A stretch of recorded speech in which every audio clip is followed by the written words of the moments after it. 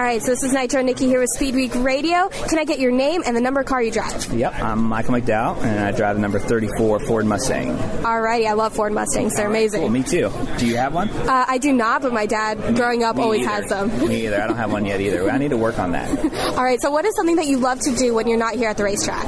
You know, I have 4 kids, so my hobbies are sort of limited to gymnastics and basketball and playing the Wii, so there's not a lot of extra activities, but if I'm not at the racetrack, just hanging out, being with my family. And so what is something that fans might not know about you? That I'm a lyrical gangster and I break dance. You're a lyrical gangster and you break dance, so how did you get into that? I'm just kidding. Yeah, you know, you're either born with it or you're not. It's not something you can really teach yourself. You either have rhythm or you don't. All righty, well, thank you so much. Thank you.